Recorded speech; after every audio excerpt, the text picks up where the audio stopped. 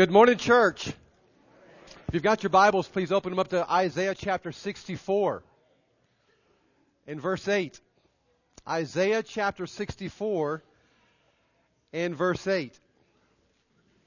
I'm not alone this morning. I've got a special guest with me by the name of Mark Jackson. Mark is from Ingram, Texas, and is a master potter. He's not only very good at throwing pots, but he is a gifted musician. He's worked in all types of medium, paint, sculpting, you name it. He's had a hand in it, literally, over the last 30 years.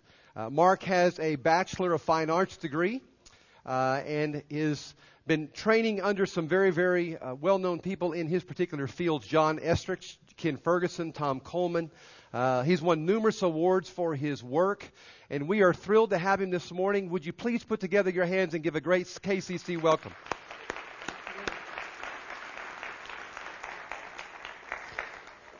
My hope in having Mark here this morning is to forever cement in your mind that God in His greatness formed and molded and shaped this world.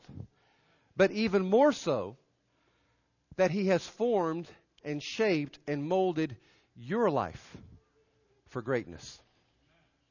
Hear the word of the Lord in Isaiah 64 and verse 8. And yet, O Lord, you are our Father. We are the clay. You are the potter. We are all formed by your hand. Thus saith the Lord. Would you bow with me? Father in heaven, thank you so very much for the opportunity that we've had to gather here today and celebrate your majesty. We do stand in awe of an awesome God. And Father, we thank you this morning for the gifts and talents and abilities you have poured into Mark Jackson to be able to come and help us visually see what we hear today. Thank you so very much for making good on your promise that wherever two or three or more are gathered in your name, there you are also. And so we ask humbly in your Son's name, would you please come and speak to us in a way that only your Spirit can inspire. And we ask us humbly in the name of Christ. And everyone said, in the beginning, God created the heavens and the earth. Now, it may come as a surprise to you, but the Bible was not written in English. It was written in Hebrew. And the word for God in Hebrew is the word Elohim here in our text. I need you to say that with me, will you? Here we go. Elohim. You speak Hebrew well. Think that was fun. The Hebrew word for created is the word bara. I like that one. So say one with me, all right? This one's fun. Bara. In the beginning, Elohim barad the heavens and the earth. This morning, we have Mark, who's come to help me center stage. And Mark's a great potter. He's a great gifted artisan. He's going to make for us what I think is going to be a great potter too. But Mark is not capable of bara. He's not capable of bara, of creating something out of nothing. Mark's working on a pot right now, and he has some elements with him that he's molding, and he's mixed, and he's shaping, and he's forming, but he didn't bara the dust, and he didn't bara the water that he's making him with. He certainly can't speak, and all of a sudden a pot appear, but listen to me clearly, Elohim can. Elohim did. In the beginning, Genesis says, Elohim barad the heavens and the earth. Verse 2.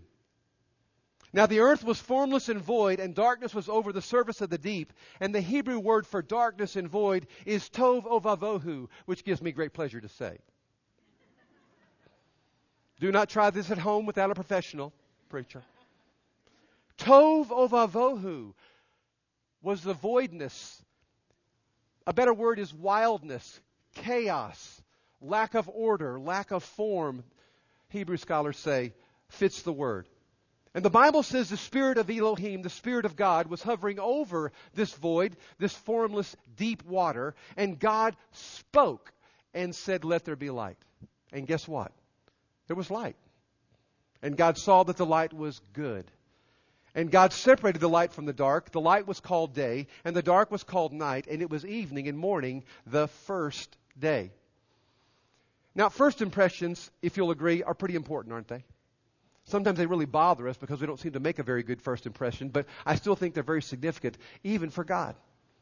And so I think it's interesting that the first thing that God does in the beginning is that God brings light to darkness. He brings order to chaos. And before I go any further, this message about our Creator is significant in who He is, but I think it says a great deal about who we are. If there's darkness and confusion in your life today, now if a better word is to say, now there's chaos, then I want you to know that our God wants to speak a word to you. And He has the power, if you're willing, to do something amazing in you could not do without Him. It is no more an accident, I believe, that God has some of you here today than I believe that this creation is an accident. Verse 6. And God said, let there be an expanse in the sky to separate the waters from above from the waters below. And God created this expanse, and we call it sky. And it was evening and morning the second day. Verse 9. And God said, let the waters be gathered to one place, and let the dry ground be gathered to another place. The gathered water God called seas. The gathered land God called land. And it was good. And then the same day, God was busy on this particular day. God said, let the land produce vegetation, seed-bearing plants, and trees on the land that bear fruit with seed in them, according to its various kinds. And it was so. And on the earth, corn grew, and tomatoes, and mangoes, and olives, and pecans, and peach trees, and then also yellow squash, and Brussels sprouts, and turnip greens, and lima beans. God saw that it was good, but He did not say it all tasted good. Got to get an amen for lima beans not tasting good. And there was evening and morning, the Bible says, the third day. Now, interesting, it is not until day 4 that God says, let there be lights in the expanse of the sky, to give light to the earth, one for the day and one for the night. The Scripture says these lights were to serve as signs and to begin the numbering of days, the months, and the years, and the seasons, even the sacred times, the Bible says. And so God made 2 lights, a greater light to govern the day. We call it, what, church? The sun. And then a lesser light to govern the night. We call it the moon. Good. He also made stars on this particular day. He placed them in the expanse we call sky, and God saw all that His hand had made, and He said it was good. And it was evening and morning, the 4th day. Are you beginning to see a little bit of a pattern here? We're only a few verses into a rather long, long book. And we notice a few reoccurring phrases in this very first chapter. It appears to be maybe some type of poem, maybe some type of song, maybe some type of sermon. Poetry and songs in many of the sermons inside and outside of the Bible are written this way. Did you notice the repeating phrases in just the first 4 verses? One of them is, there was evening and morning. Now, we don't say that in America, do we? Our day starts with morning and then transitions into evening. What is up with that? We'll come back April 14th and I'll tell you, okay? That's just the first teaser of the day. Another refrain, and God said. And still yet another one, and it was so. These repeated refrains are incredibly significant because the days change and the things created on those days change. But notice what doesn't change. God doesn't change. And His power, His ability to be able to speak and to create instantaneously doesn't change. Now, I hope for some of you hearing me call this poetry or song, no, this does not diminish at all the significance of the Scripture. This doesn't change in least the fact that this is the inspired Word of God. No, in other instances of Scripture, the writers employ poetry or song to declare what God has done, and it's awesome. It doesn't diminish the significance of those events either.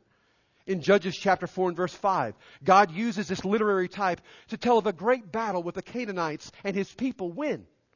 In Exodus chapter 14 and verse 15, God uses this literary type to describe the nation of Israel escaping from the pursuing Egyptians through the Red Sea, and His people win.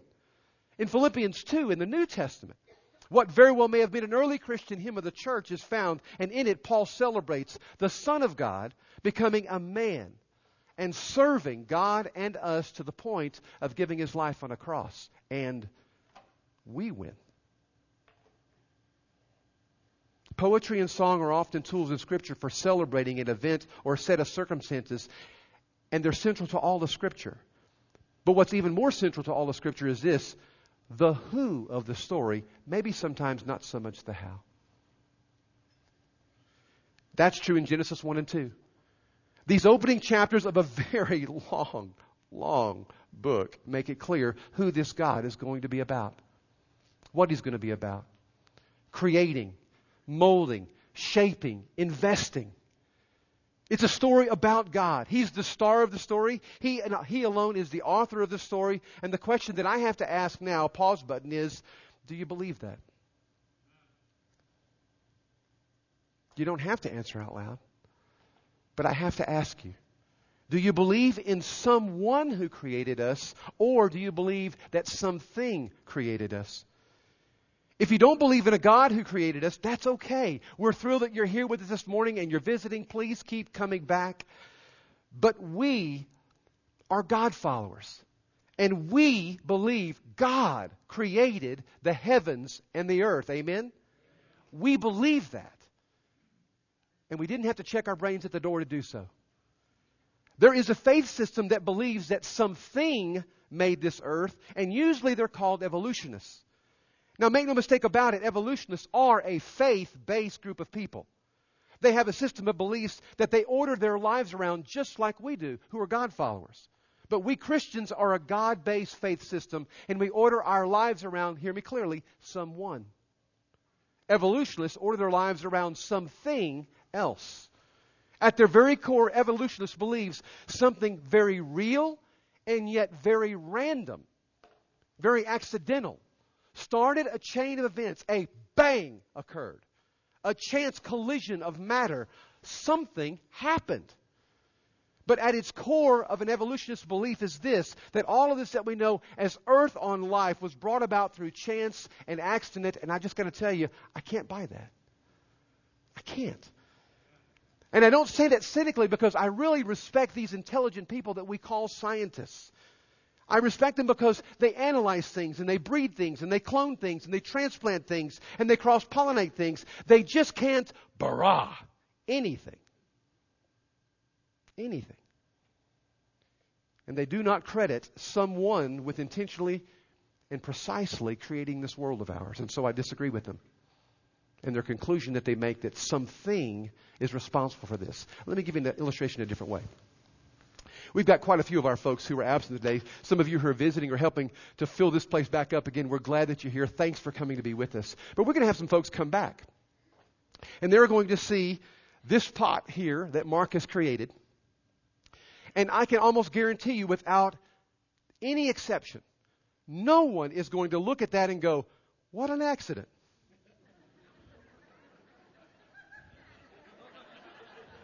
Unless they heard that I made it, then they would say, that's an accident. But nobody in this simple, well-made, but simple, rudimentary, basic pot, whether they saw it next week or whether they saw it 1,000 years from now when they uncovered the rubble of this church building, is going to say, that was an accident. They're just not. It's not logical.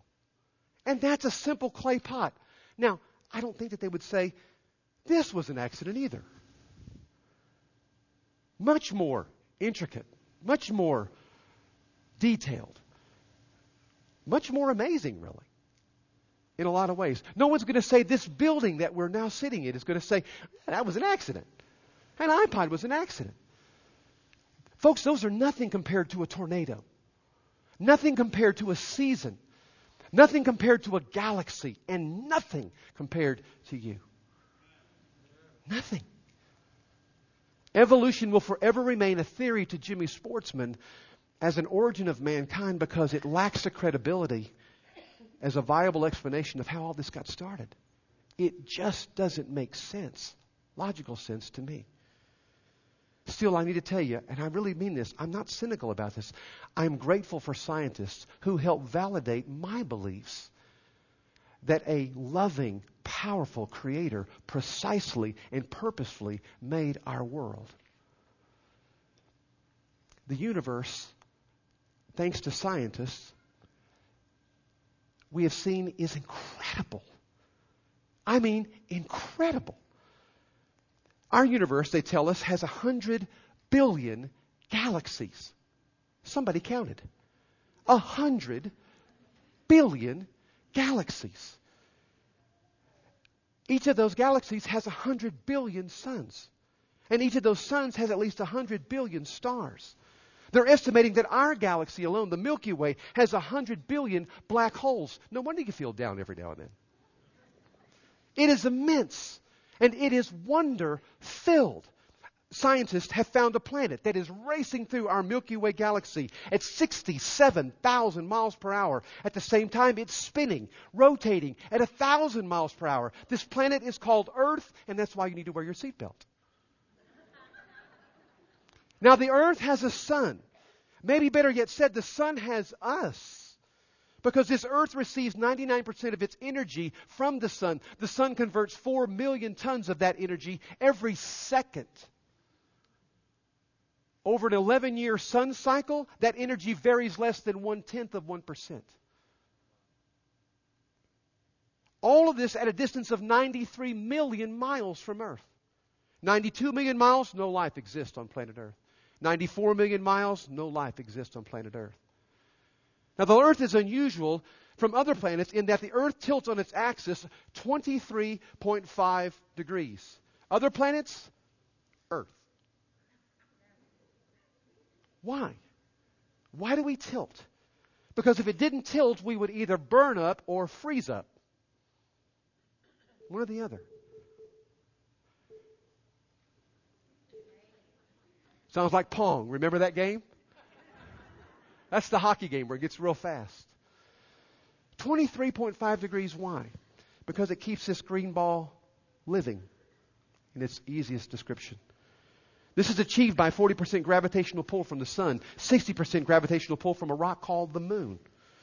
It is a giant rock that just so happens to be positioned in the exact place we need for it to be so that the gravitational pull maintains its axis.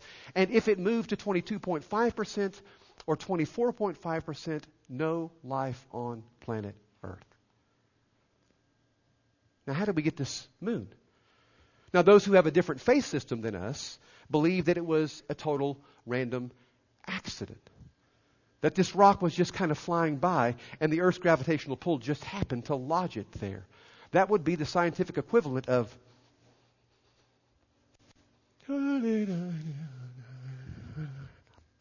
Earth. The numerical equivalent of you winning the lottery every day for 1 million years. Accident? Remember, we're talking about theory here. Every single time.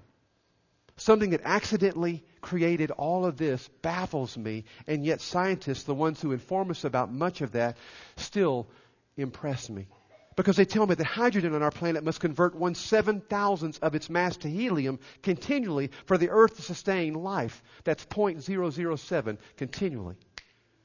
0.008, no life on planet Earth. 0.009, no life on planet Earth. 0.006, no life on planet Earth. Our atmosphere is 21% oxygen. 22%, no life on Earth. 20%, no life on Earth. Our oceans are 3.4% salt, which is the exact percentage of salt in the human bloodstream. Interesting. 4% salt in the oceans or in your body. No life on planet Earth. And this is just the tip of the iceberg. It's just the tip of the iceberg.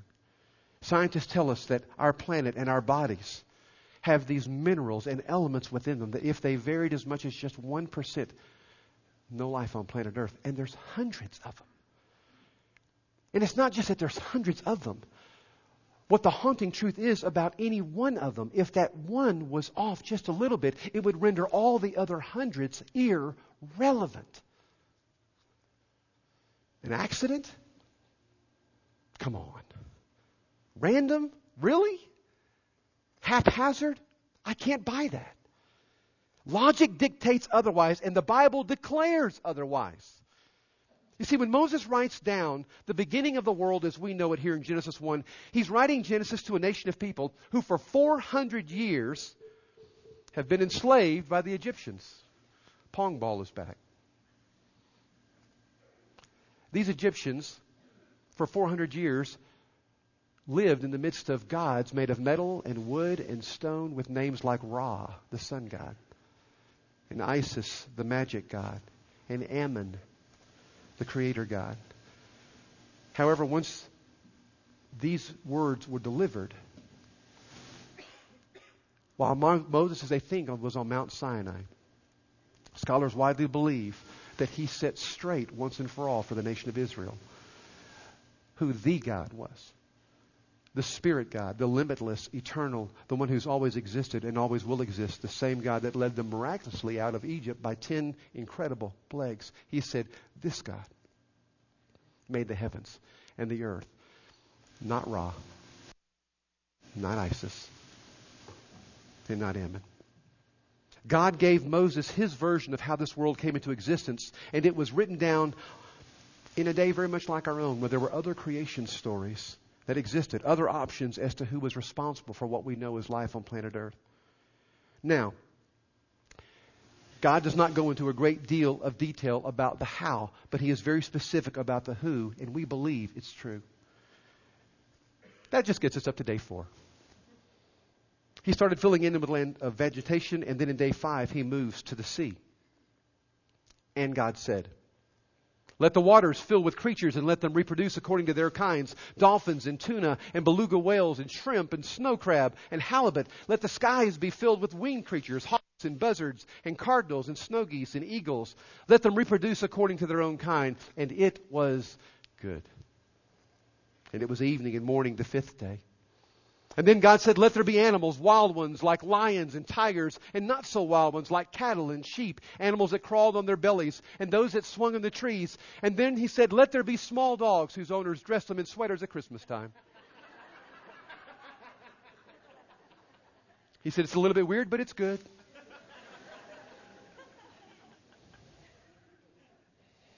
And then God said, let us make man in our own image. And so God made people. In His image He made people. Male and female He made people.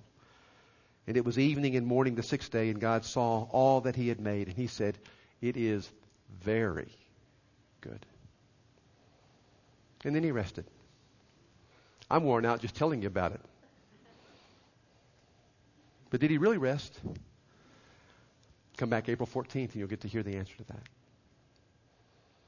Right now I'm going to give you a chance to respond. You've had a chance to hear. Now, I'd like a God to have a chance to hear from you. In the beginning, God created the heavens and the earth. Let's stand. Let's. And you. The world is a fascinating place to study and to admire and to stand in awe of. But then there's you. If you can see me, raise your hand. Great. If you can see Mark, point to Mark. Oh, good. They can see us, Mark. You need to know that simple act of seeing is made possible by the visual cortex of your brain. That's connected ultimately to your retina in your eye, containing 110 million cones, 7 million rods, over 1 million nerve fibers, all so that you can see things.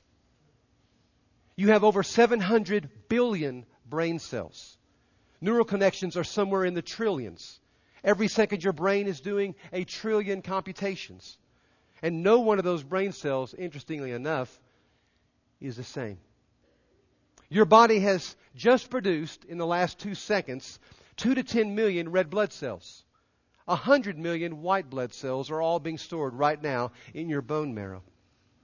Which raises the question, if your body is producing new red blood cells that make you, you, and producing these cells at a rate of hundreds of millions every second, how does your body know to do that? Why is your body doing that? What keeps it going? What's behind it? Every one of these millions of cells is roughly 6 feet of DNA strand, coiled inside of it, which is a map or a code that tells your body who you are and how to make more of you. Now, get this. If those DNA strands were stretched out, remember there's 6 feet of them in each cell, it would be 80 billion miles of construction. That would go from the earth and back 400 times. Go to the sun and back 400 times. Friend, your body down to the millionth of a cell is hardwired to be you. Literally, you are irreplaceable. Mark just threw a pot over here. He's thrown another pot over there. There are no other pots like those in the world. They're pots. Some dirt and some water, molded by a couple of hands. They're pots. They're not rods and cones and red blood cells and white blood cells. They're nothing like you. You were fearfully and wonderfully made, the Bible says. Listen to David in Psalms chapter 8, verses 3 through 9. When I consider your heavens, the work of your fingers, the moon and the stars which you've set in place, what is mankind that you're mindful of them? Human beings that you care for them. You have made them a little lower than the angels, and you have crowned them with glory and honor. You've made them rulers over the works of your hands, and you've put everything under their feet, all flocks and herds and animals of the wild, the birds in the sky, the fish in the sea, all that swim the paths of the sea. You have made them. You, my friend, are fascinating, not the stars, not just the galaxies, but you. It is amazing to me what God has done with just our bodies. And I'm just talking about the stuff that you can see. If we started talking on the atomic level of our bodies, it would just cause some of you to maybe pass out. I'm serious. Here's just a hint of that, all right? If you wanted to see an atom with your naked eye, you would have to be 1/billionth of an inch and have a very high voice. 1/billionth of an inch, and you could see with your naked eye an atom. Atomic reality is a mind blower.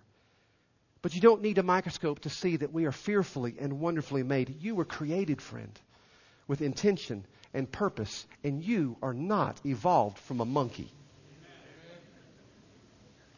I love the story about a little girl who asked her mommy, how did the human race get started? And Mom said, God made the first man with his own hands. He breathed life into him. And then he made woman. He put the man to sleep. And from one of his ribs, God fashioned a beautiful woman. And in turn, they were given the gift of bearing children. That, sweetie, is how you came to be. The little girl went in the living room and asked her daddy, Daddy, how did mankind come into existence? He said, well, many years ago, man evolved from a one-celled organism. And after millions and millions of years, turned into a monkey. And from that, evolved into a man. That's how you came to be. Well, the girl was a little bit upset and confused. She went back to her mommy and said, Mom, I don't understand this. You said God created us. Daddy says we come from monkeys. How in the world can that be? Her mom said, oh, that's easy. I was just explaining where my side of the family came from. And your daddy was explaining where his came from.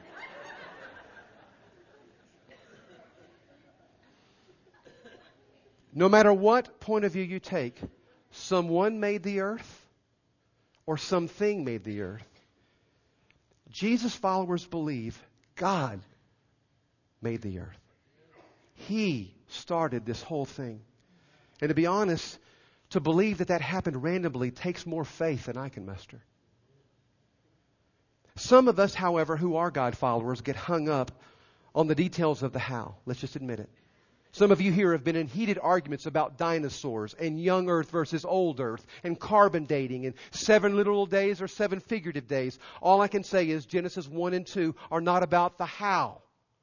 It is about the who. The who.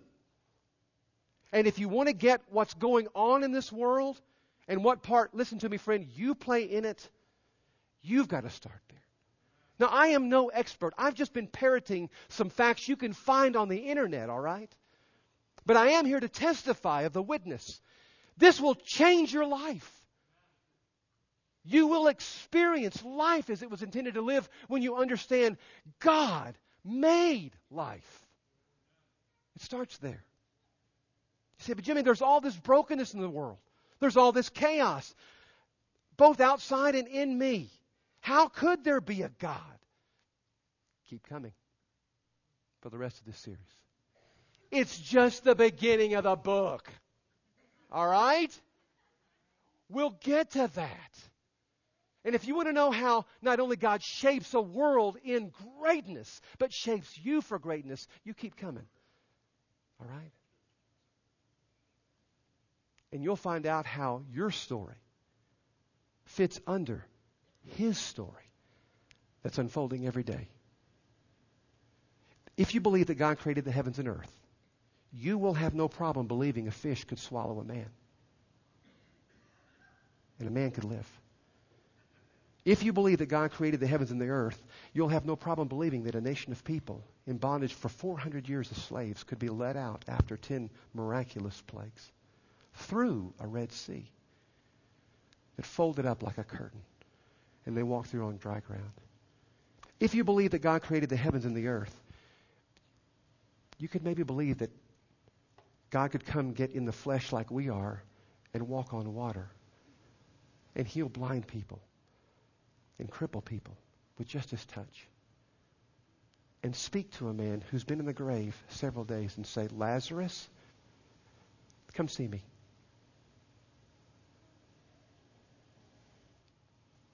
A loving God